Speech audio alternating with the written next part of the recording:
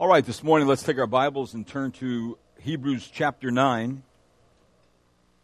Hebrews chapter 9.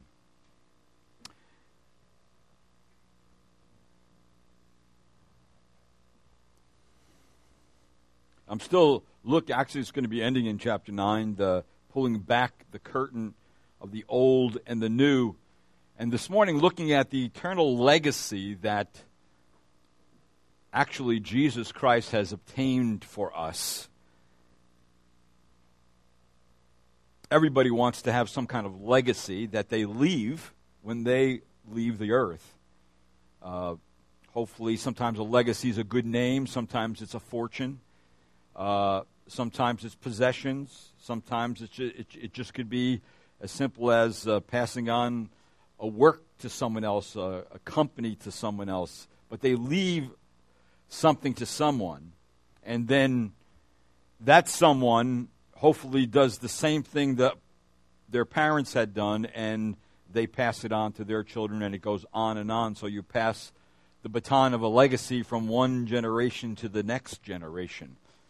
The Lord has given us a legacy, no doubt about it, but it's an interesting kind of legacy. We don't pass it on. We keep it. Now, I just want to remind you, as I get into Hebrews chapter 9, verse 15 through 22, that the new covenant offers a superlative plan for the salvation of sinful humanity. Nothing comes close to it. Nothing equals it.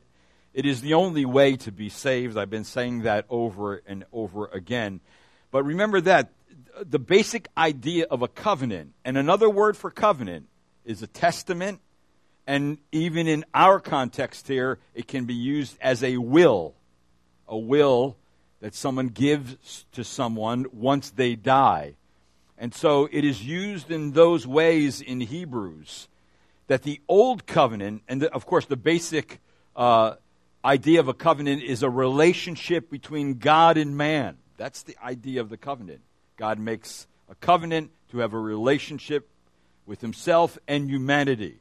The old covenant, or considered also the first covenant, was dependent on man's keeping the law. As soon as that person broke the law, then the covenant became ineffective and access to God was lost. It was denied. The new covenant, or the second covenant, the last covenant, the basic meaning is that because Jesus inaugurated a new covenant with his blood, people who are called by the gospel and receive Jesus as their substitute sacrifice have access to God and fellowship with him forever. This means that Jesus has left us an eternal legacy, a legacy that never ends, a legacy that is never passed on to anyone else. It's a legacy that we enjoy with God forever and ever. So in this portion of Scripture, he's really dealing with that topic. It's a difficult passage of Scripture. But I think that you'll see that it falls out as you listen, as you engage your mind, that it falls out at the end of really a point of rejoicing. That, wow, God has done this for me. God has put me in his will, and I have become the benefactor or the beneficiary of the benefactor, and I get these things. I get this, what God has given me. The Bible doesn't explain exactly what it is. Actually, the whole book of Hebrews can be contained in that. But it's really the plan of salvation, and that he includes you in it. So the first thing I want you to notice this morning in our passage of Scripture is the graciousness of the benefactor. That God has been incredibly gracious to his children. And how has he been gracious? Well, look at verse 15 in your Bibles. Chapter 9 of Hebrews, and it says this. I'm going to break down this passage and spend some time in this passage right here. And its first is the gracious purpose of the mediator's work. Look what it says in verse 15. For this reason, he is the mediator of a new covenant. Let me just stop there. A mediator, remember, is someone who mediates between two parties to remove a disagreement, to remove a problem, or it could be also to reach a common goal. So we see from Scripture that Jesus comes to us as God's mediator. Now, of course, there are other places in Scripture where this passage is used. I think of 1 Timothy chapter 2, verse 5, where it says, for there is one God, remember that passage? And one mediator also between God and men, and that is the man Christ Jesus. So it is between God the Father, humanity, and right in the middle is Jesus Christ. He is the mediator. Now the mediator has work to do to make sure that his mediation between God and man is done completely or perfectly. So what? So we can have a relationship with God that could never be broken. That's what he's going to do. And that's what it's saying here in Scripture. And what does a mediator do also? To bring a righteous God to and a disobedient children together. Also to break down the huge barrier that sin has erected between us and God. Remember, it's your sin that separates you from God. So it's the sin that's primarily the target of the mediator. How do I remove this barrier so a person could have a relationship with God? So a person can be forgiven. So a person can actually have access to the God who's created the heaven and the earth and the person of Jesus Christ, who is that creator. And so he comes also to break down this huge barrier of sins that have been erected between God and man. And the very things that cause that separation are, in our passage of Scripture, called transgressions. Look at verse 15. So that since a death has taken place for redemption of the transgressions that were committed under the first covenant. Now, let me just say something about this word transgression. We don't often use this word for sin, but there's a purpose why the Holy Spirit used this word and brought it to us this morning, because this word that has a character to it that other words for sin doesn't. Because this word, actually, transgression, is a word that is used in Scripture to mean that that sins may take on the character of transgressions. In other words, that I come to a place, you come to a place where I realize, listen, the thing that has separated me between God, the reason why I can't get to Him is my own sin.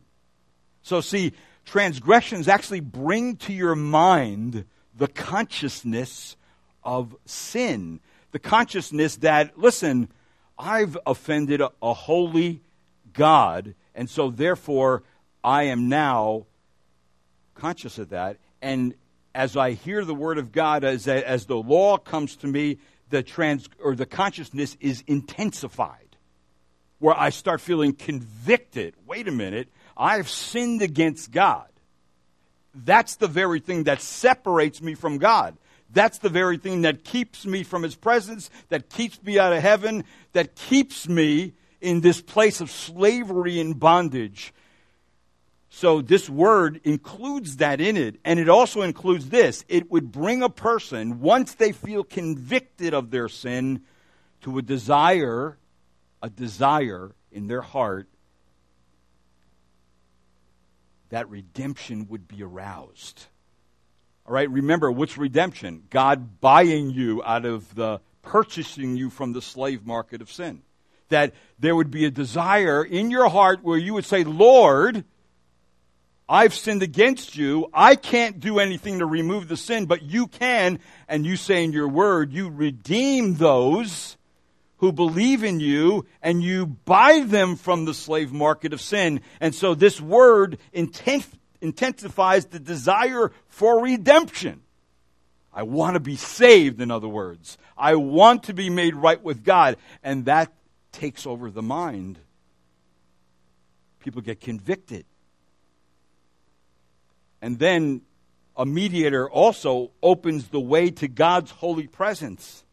And a mediator also frees a person from the slave market of sin. How? By releasing them, by paying a price, by paying for them. I dealt with that last week. And we know the price of our souls is the very blood of Jesus Christ on the cross of Calvary. That's what he was doing there. He was purchasing you from the slave market of sin, and he was paying the Father for you by his own sacrificial death. That's all through Hebrews. But that's the only way you can be made right with God. That's the only way you and I can be saved. So there's something problematic, though, in this passage of Scripture that I didn't identify yet. And I want you to notice what it is in verse 15. Look at the last part of verse 15. I'll read it from the middle. So that since a death has taken place for the redemption of the transgressions that were committed under the first covenant. Now, this is very interesting. How does Moses get saved? How does Abraham get saved? How does any of the Old Testament saints get saved? If the law cannot save, and the sacrificial system could not redeem a soul for eternity, then how does one, before the cross, become saved? Well, that's the interesting thing that's going on in this passage of Scripture. You know what's going on? So here the question would be, how is it possible for those who were stained and committed sins under the old covenant that was powerless to cover sins permanently and be made clean and forgiven under the new? How does it happen? You know how it happens? This is how it happens. The sacrifice of Jesus Christ is retroactive. Now, the meaning of the term retroactive is simply relating or applying to things that have happened in the past as well as the present. We kind of liked this word, especially used in the context of receiving a raise offered to you in June and find out it was retroactive pay to the beginning of the year. See, that's what it is that I get a raise in June and I find out, wait a minute, the pay goes back to January. So I'm getting all those months. It's retroactive. Jesus is saying here, listen, how does the Old Testament saints get saved? Jesus' sacrifice on the cross. So everybody in the Old Testament was looking to the cross. Everybody. Wherever you look in Scripture, you either have to look forward to the cross or you have to look, again, backward to the cross. But wherever you go, you have to look to the cross for salvation. There is no other way to get around it. So the term retroactive used here, when we say that the sacrifice of Jesus Christ is retroactive, it means that the sacrifice of Jesus Christ is effective to wipe out the sins of people committed under the old covenant and give permanent access to God. So in other words, if there was no cross, Moses couldn't be saved. If there was no cross, Abraham couldn't be saved. If there was no cross, no one could be saved. So see, the cross becomes central to how someone becomes a believer. Someone has permanent access to God. In other words, until Christ, all people in the past, and yes, even in the present and future, were and are slaves to sin, but through Christ's work, we are released from sin's mastery and set free to serve God as righteous slaves and free to worship God. So we are saved to serve and now worship God without guilt, without the sense of condemnation from the law, because that's been removed by Christ himself. And so it frees us up to actually worship God. Why? Because I'm redeemed. I'm bought by God. I couldn't have done it. God did it. It's all of God's grace that has done it. See, it is the generous purpose of the mediator's work to save you completely. But secondly, I want you to notice in verse number 15 something else. And of course, this is something that's really experiential for you and I, that not only is God gracious in the purpose of the mediator's work, but he's gracious in his call. He's gracious in his call. What am I saying? I'm saying that God has to call you to salvation. Doesn't he? Look what it says in the passage. It says this. It says in verse 15, "For this reason he is the mediator of a new covenant, so that since a death has taken place for the redemption of the transgressions that were committed under the first covenant, those who have been called," I want you to see that in the passage. See that? It's so important for you to get this. Because not everybody receives such grace. Only those who respond to heaven's call receive the grace. Those who have been called may receive what God has to offer them. And really, this meaning, call, means to be called out. It also means to be invited by God, and it even goes to the point where it means to be summoned by God. It's not just an invitation like you and I receive for a wedding, and we either say yes or no. It's more like it's a gracious invitation from the municipality saying that you must appear. In other words, there's obedience involved in accepting the invitation. In fact, a call to the gospel is a call to obedience. Will you accept and believe God's gospel of Jesus Christ, or will you not? Either you go on your way, your merry way, and not believe it, or you come under the call of God and you sense this summoning from God that you have to respond to it. So those who respond to the heavenly call, in fact, look over to Hebrews chapter 3 and verse number 1. This is not the first time he mentions this.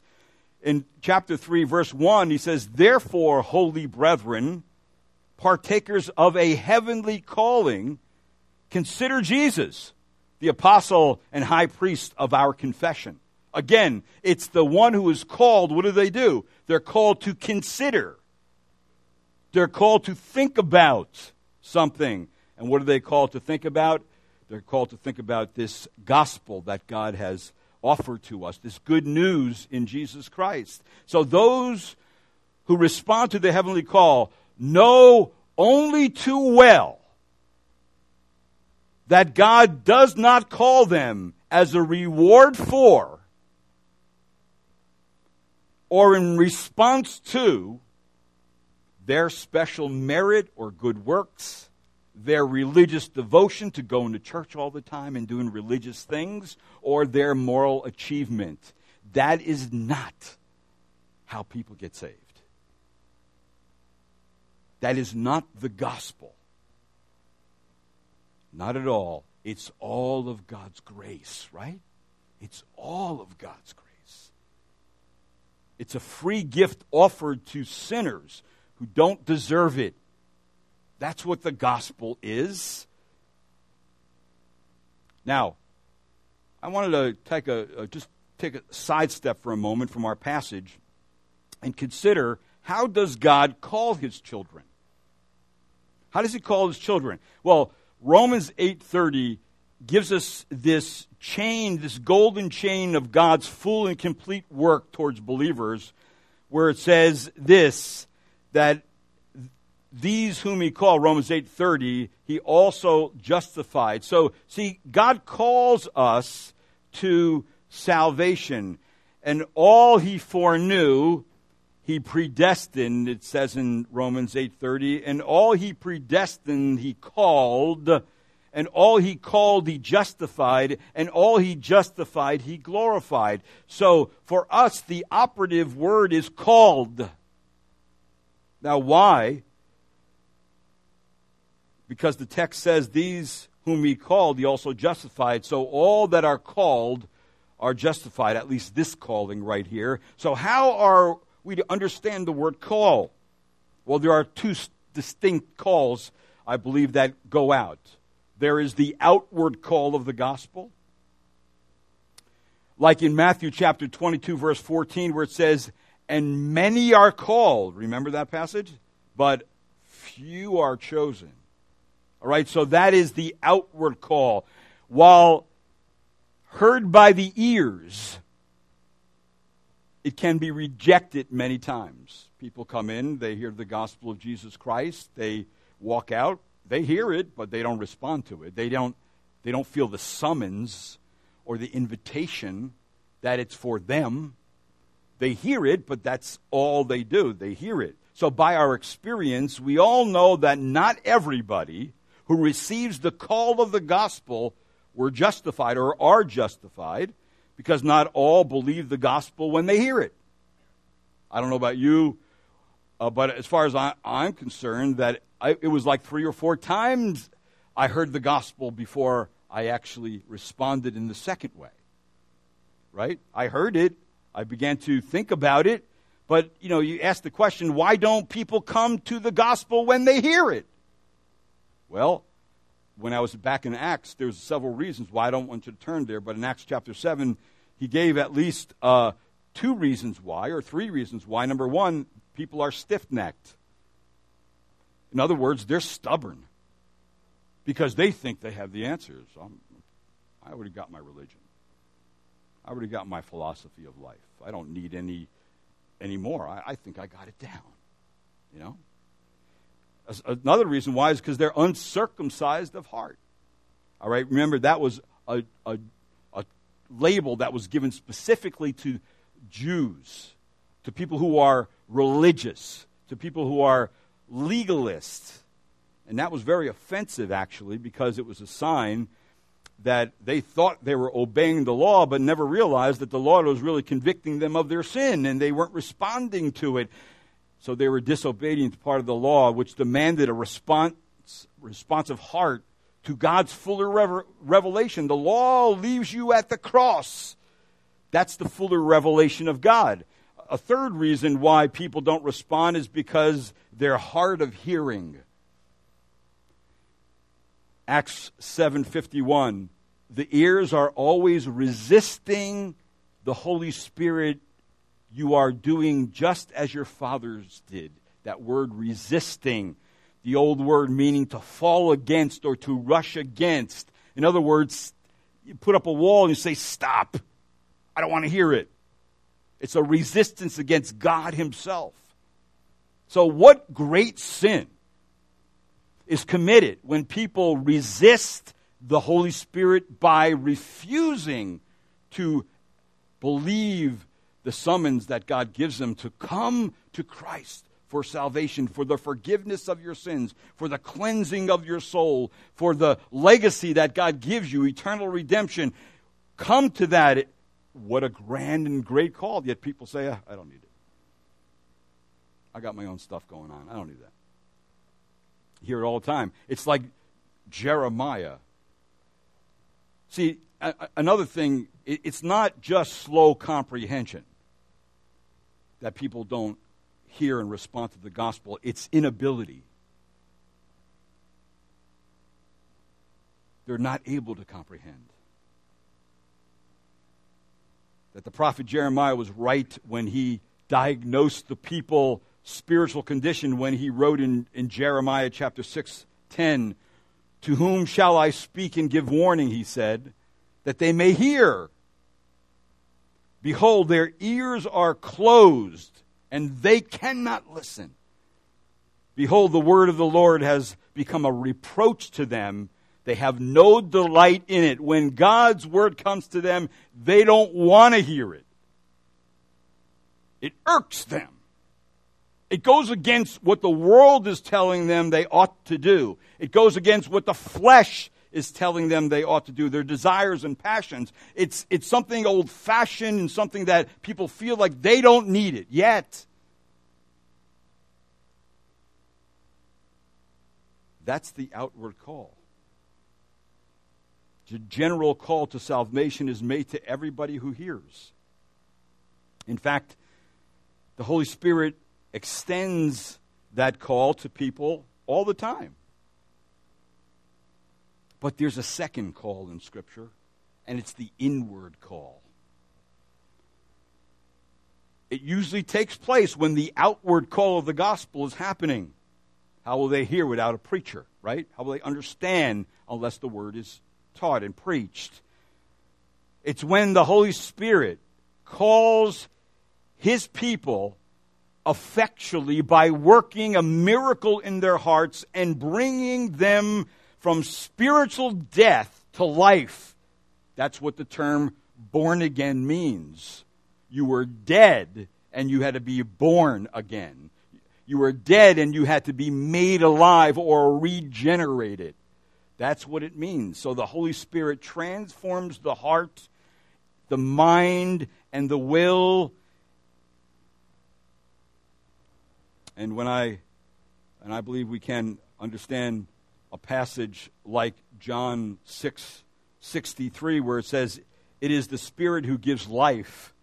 The flesh profits nothing. The words that I have spoken to you are spirit and life." So the outward general call to salvation is made to everyone who hears the gospel of God's grace. The Holy Spirit then extends to the elect a special inward call, and it brings that person to salvation. The external call, which is made to all without distinctions, can be and often is rejected. But the internal call, which is made only to the elect, cannot be rejected. Now, I don't know who the elect are. You don't either. God does. In fact, how do you know when people are elect? They respond to the gospel. They respond to the summons. They accept the invitation that God's offering them. That's how you know. And then they continue in it. It's not just a passing religious fad.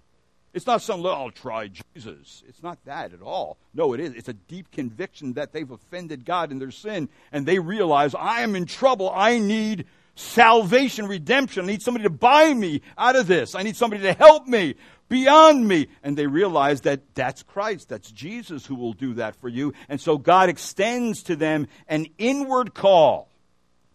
An inward call cannot be rejected. It always results in conversion, always. Because it's God's work.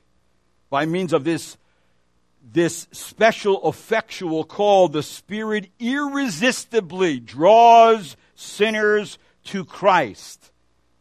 And remember this, that He is not limited in His work of applying salvation by man's will.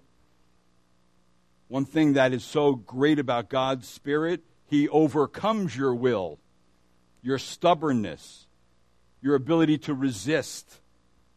All right? In fact, He does more than that. He resurrects you from life because a dead person can't respond anyway.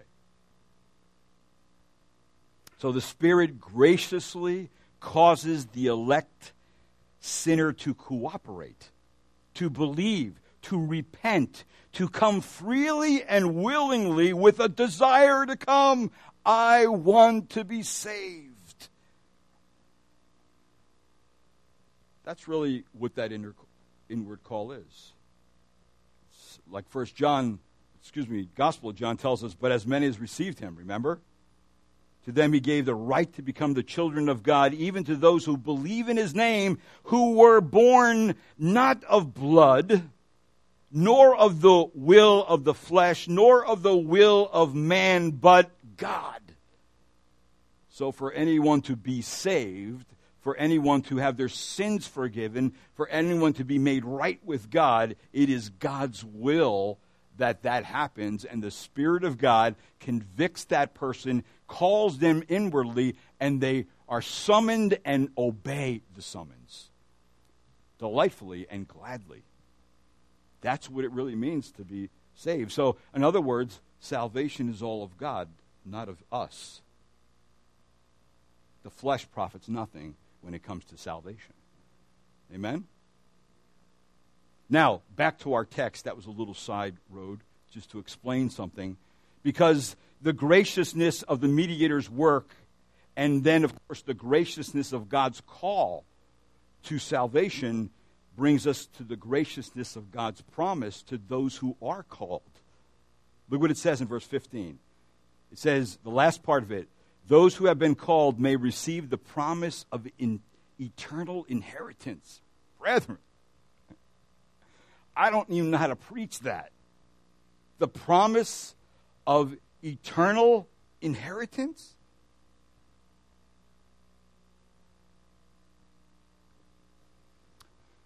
Well, let me just say this. Take your Bibles to Ephesians chapter 1.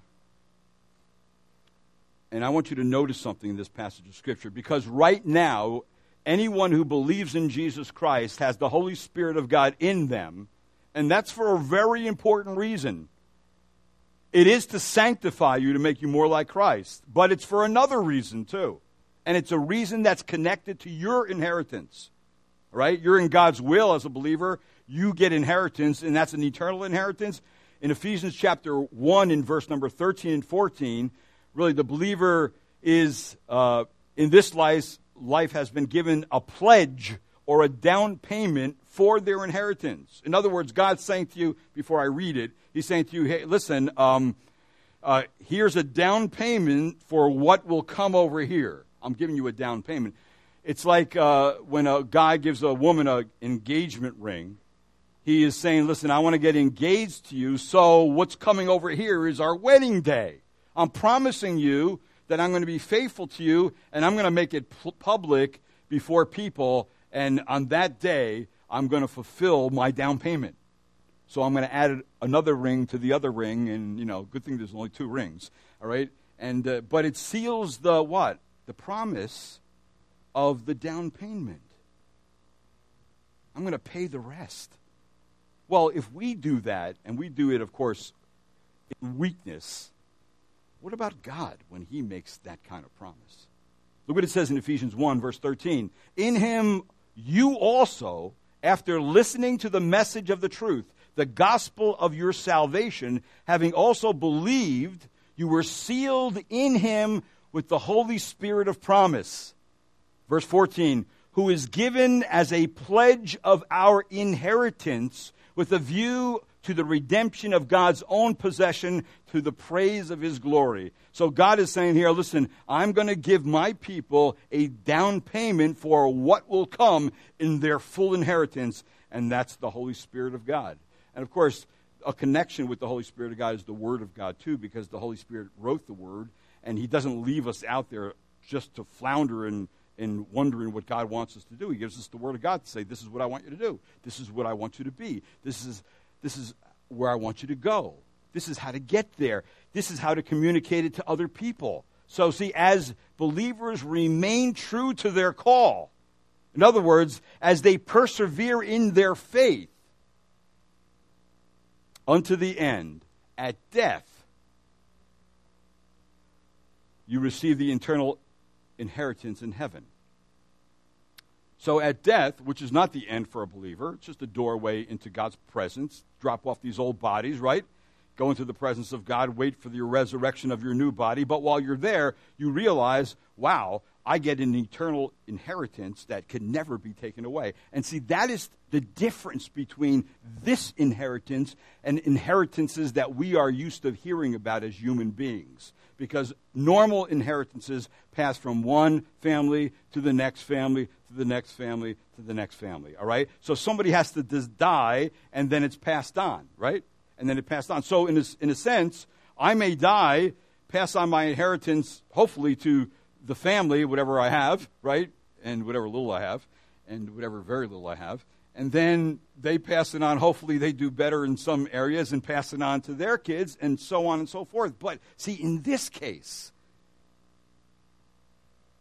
and in eternal inheritance, you don't pass on. You get to keep it forever. That's God's grace. But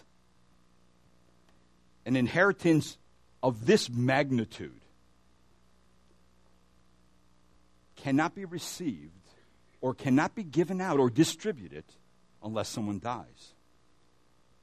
Unless someone dies. And that's what our next passage says. Let's look Hebrews chapter 9, verse 16 and 17. In other words, before I read it, a tester, you know what a tester, I'm using some legal language here. A testator, if I'm saying it right, is a will maker. The testator is the person who makes the will. So if you go and say, listen, I have to make a will, so if I die, my kids get my stuff, or if I die and my kids are still young, my kids go to this person, that person, you lay it out, simple will. You become the testator of that will. All right? But for that will to go into effect, you actually have to die. So that's not a good thing. But that's the truth of the matter of what a will is, right? So a testator is a will maker, someone who makes a valid will. All right? They make a valid will. It's a legal will. It's a binding will. All right? So the medium for the enforcement of the new covenant, or, remember, the will that Christ has made on our behalf, is the death of Christ. That's the mediation on how we get the inheritance. Look at verse number 16 of Hebrews 9. For where a covenant is, and remember, think of this, a covenant, a will, a testament. Their last will and testament, right? Well, will and testament are really the same thing. They just kind of like, I don't know, maybe the words get mixed up, but covenant, testament, will are the same in some respects, especially here in this passage of Scripture. For where the covenant is, there must of necessity be the death of the one who made it. 17, for a covenant is valid only when men are dead. For it is never in force while the one who made it is alive, all right, or lives. It can't be enforced. So here is given really the very nature of a will or testament. A death must occur for the inheritance to be received. But it's not your death, really. It is Christ's death. See, in our text, there is an important fact that cannot be missed concerning the death of Christ. That is, it is the very death of Christ that enables us to receive our eternal inheritance. Christ's death makes the inheritance accessible to all who are heirs, irrespective of when you lived on this earth. If you were on the old covenant, it's about the cross. You're heirs and have eternal inheritance because of the cross. If you're on the other side of the cross, like us, we look back to the cross. I get my inheritance by what? The death of that person who died on the cross, and that is Jesus Christ. So Jesus Christ is the testator who dies for the beneficiaries of the will, us. That's not how it normally works, but that's how it works with God. But the great thing about it is that Christ is the heir of all things. What does Christ own? If he's the creator of all things, what does he own? He owns everything. And brethren, I want you to get the sense of the magnitude of this. I don't think we can fully grasp it now, that if Christ owns everything and we become joint heirs or fellow heirs with Christ, what do we own as believers? Everything. We own everything. Look at Hebrews chapter 1 for a minute. In verse 2, this is how he starts it off. He says, in the last days, Hebrews 1:2, in the last days has spoken to us in his Son, whom he appointed heir of all things, through whom also he made the world. Now, right in the beginning, he's letting us know, listen, the one who is the heir of all things is Christ himself. You in and of ourselves, we don't own this stuff. An heir signifies a person who, on the death of another, becomes the possessor of their father's property or their parents' property. We know that an heir is a person who is lord of all he inherits, and he takes full possession of all he inherits. So because our inheritance will not pass on from us to someone else, Christ makes us joint heirs. Now that's a unique phrase. Take your Bibles and turn to Romans 8, verse 17. I want you to see this. Romans 8:17. He makes us joint heirs. And let me remind you that all those who are true children of God are fellow heirs or joint heirs with Christ. Romans 8, verse 16 informs us that the Spirit himself testifies with our spirit that we are the children of God. Just making sure, listen, the Spirit of God testifies that you are children of God. All right, then look at verse 17. And if children, look what it says, heirs also, heirs of God and fellow heirs with Christ, if indeed we suffer with him, so that we may also be glorified with him. Now, brethren, listen to this. He makes us fellow heirs because he lives. He rose from the grave, and he lives, and because he lives, we, as his heirs, live also and never die. So if you never die, you can never pass your inheritance on to someone else because you never die, because Christ never dies, so that our eternal inheritance cannot be lost to someone ever. Ever. It will always be yours. There is no insecurity in this will. There is no insecurity in this will. That brings me to my last point. All this has happened, all this has to happen based on the sacrificial death of the one who makes the will. All right? And that's what we see in verse number 18. But before I get there, if you have been following, and I know that you have to work to follow, then you may know that for a Jew, a dead Messiah is no Messiah. But then again, to a Gentile, a dead Messiah is no Messiah either. So the author begins to show us, though, that the death of the Messiah, who is the testator and the maker of the will, he has to die. It's necessary for him to die so you and I can be the beneficiary of the will. So without the sacrificial death, no testament or will could be enforced and no sins could be forgiven. So he reminds us that when God inaugurated the first covenant, how did he do it?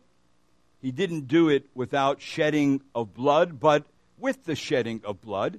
And so the Mosaic Testament was itself inaugurated with the death and blood of sacrificial victims. So the old covenant was put into force by blood. That means that the new covenant has to be put into force also by blood. Now look at verse number 18. It says this: Therefore, even the first covenant was not inaugurated without blood, for when every commandment had been spoken by Moses to all the people according to the law, he took the blood of the calves and the goats with water and scarlet wool and hyssop, and sprinkled both the book itself and all the people. Verse 20, saying, This is the blood of the covenant which God commanded you. Verse 21, and in the same way he sprinkled both the tabernacle and all the vessels of the ministry with blood. All right, so what are you saying there? Listen, everything that was defiled, everything that could become unholy, had to be sprinkled with the blood of the sacrificial victims Because remember, the blood, what does the blood do? It washes away the uncleanness.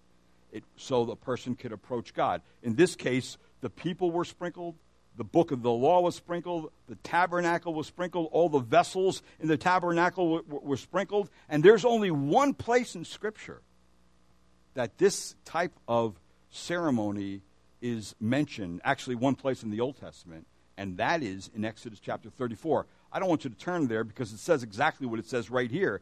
Half the blood of Moses sprinkled on the altar, signifying God's part, and then half the blood was sprinkled on the people, signifying the people's part. Right? God's part was to keep the promise of the covenant. The people's part was to obey the covenant. Right? The problem in the Old Testament is they couldn't obey. Right? So they broke the covenant. See, the difference is the covenant that is ratified or inaugurated with the blood of Christ can't be broken on either person's side. And the reason why, it's a will. And that's the point that I was making. When a believer is saved by the sanctifying work of the Holy Spirit, which makes their past election a present reality, they are then brought into a covenant of obedience sealed by the blood of Christ. And don't forget, here in the Hebrews, a different word is used for covenant. It is a word that does not mean agreement, but it means will. That the conditions of a will are not made on equal terms. They are made entirely by one person, the testator of the will, and the other party cannot alter the terms, but can only accept or refuse the inheritance offered. So that is why our relationship to God is a relationship of, that means only one person is responsible. That the relationship is offered us solely on the initiative and the grace of God. That's why I say again that salvation is all of God. So when we use the word covenant, as I mentioned before, we must always remember that it does not mean that man makes a bargain with God on equal terms. It always means that the whole initiative is with God. The terms are His, and that man cannot alter them in the slightest. So you see the point being made by the author of Hebrews is that under the Old Covenant, God offered the people a unique relationship with Himself, but the whole relationship was entirely dependent on keeping the law. Here in the New Covenant, because of Jesus Christ being the testator of the will, being the one who dies so the will can be actually sealed and passed out, meaning that it's a work that has completely been done by the Lord Himself. And what we do is when the gospel call goes out, we respond to it.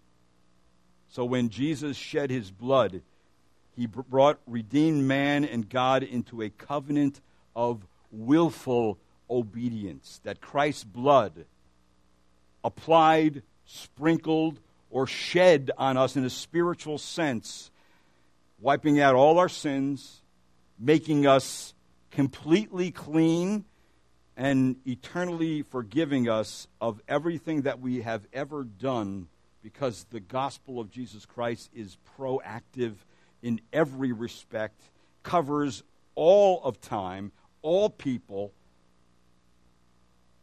and by God's Spirit, we will obey when it comes to us. It's like Peter who said to obey Jesus Christ and be sprinkled with His blood. It's the sense that it's all done by God. He takes care of the covenant. He ratifies the will. He supplies eternal redemption to us. He cleanses us completely and forgives us of our sin. So it will never come up against us again, ever, ever, ever. So blood is used to cleanse everything unclean and make things and people ceremonially clean. Because when it comes to remitting of sins, there is no remission apart from bloodshedding. That's why I want you to look at the last passage I'm going to look at verse 22. Notice, according to the law, one may almost say all things are cleansed with blood, but notice this, and without the shedding of blood there is no what? Forgiveness. You may have in your Bible what?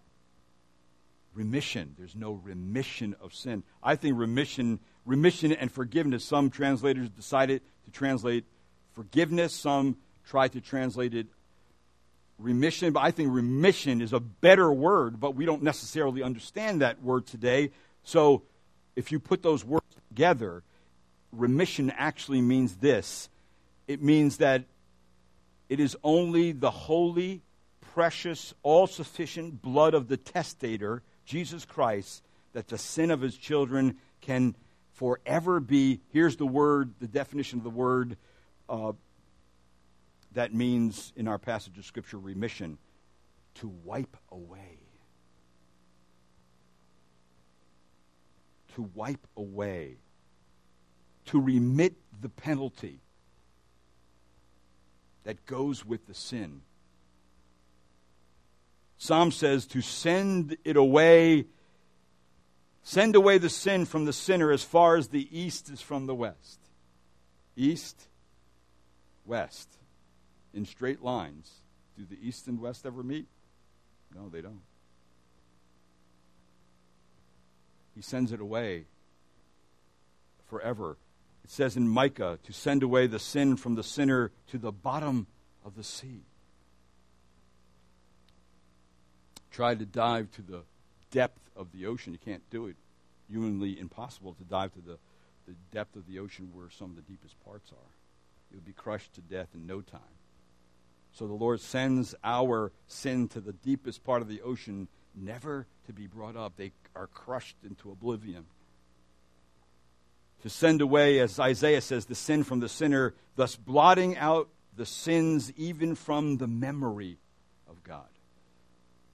I'll not remember your sins anymore. And then Isaiah again says to send away the sin from the sinner as a cloud is blotted out and vanishes. That's what God does. And here's our legacy. The legacy that Christians, that Christ leaves us an eternal inheritance that will never be passed on to another or be taken from us or lost in any way. How truly wealthy all true believers are. I think the admonition should be this: we ought to live according to our wealth. We ought to live according to our high calling. All right? And what would have been called to? We've been called to be the children of God, to live in the kingdom of God forever. And we are wealthy. So if somebody comes up to you someday and says, "Are you wealthy?" You says, "Man, I am so wealthy. You wouldn't believe how wealthy I am. I am so wealthy, I don't even know what I own." Well, how do you know that? Because I'm joint heirs with Jesus Christ, and he owns it all. See, do you see the privilege and the awesome responsibility that goes with being a believer? See, it's clear. Either you are or you're not. But if you are, you better live like it. Because that's where the Spirit of God is bringing you, to live like Christ. And that's what chapter 12 and 13 of Hebrews is going to be, more of the practical nature of all this teaching. So I pray this morning that you get a sense of the grandness of the whole scope of salvation that God did for you and I, so we can be saved, so we can have it in an inheritance that no one could touch, no one could fiddle with. It won't rust. The moth won't eat it like it's eating my suit and my wife's sweaters. It won't decay because it's imperishable. See, that's what God does. That's how much he loves us. That's how grand the grace of God is. So let's not lay it aside or think lightly of it, or minimize it. God is good to us, and we should give him praise and glory. Amen? Let's pray. Lord, I thank you so much. I pray, Lord, today that if someone does not know you as their Lord and Savior, I pray, Lord, today they would sense your summoning. They would sense that they have never heard such a message in which they were presented with the gospel of Christ, the one who dies in the place of sinners to offer them a salvation that is eternal, to offer them forgiveness of sins, to offer them a wiping away of sin that could never be brought back up in any kind of court of law, to have a relationship with the God who's created the heaven and the earth through Christ. And Lord, I pray that you would draw them to yourself, that the call would be internal. And I pray all those who know you, Lord, would take their Christian life real serious, and that they not only would be sober about it, but Lord, you would make us joyful about what you have given us and how wealthy we are. And Lord, thank you for the down payment of the Spirit of God, because we know that you're a God who doesn't lie, so you have to give us the inheritance. We know that our testator has already died, so our inheritance is waiting to be given out. And I pray, Lord, we would persevere in the faith until that day when we will see you face to face, and we can drop off faith and see you with our eyes. Lord, we praise you. Let us now lift up our voices to worship you in this last song this morning. In Christ I pray. Amen.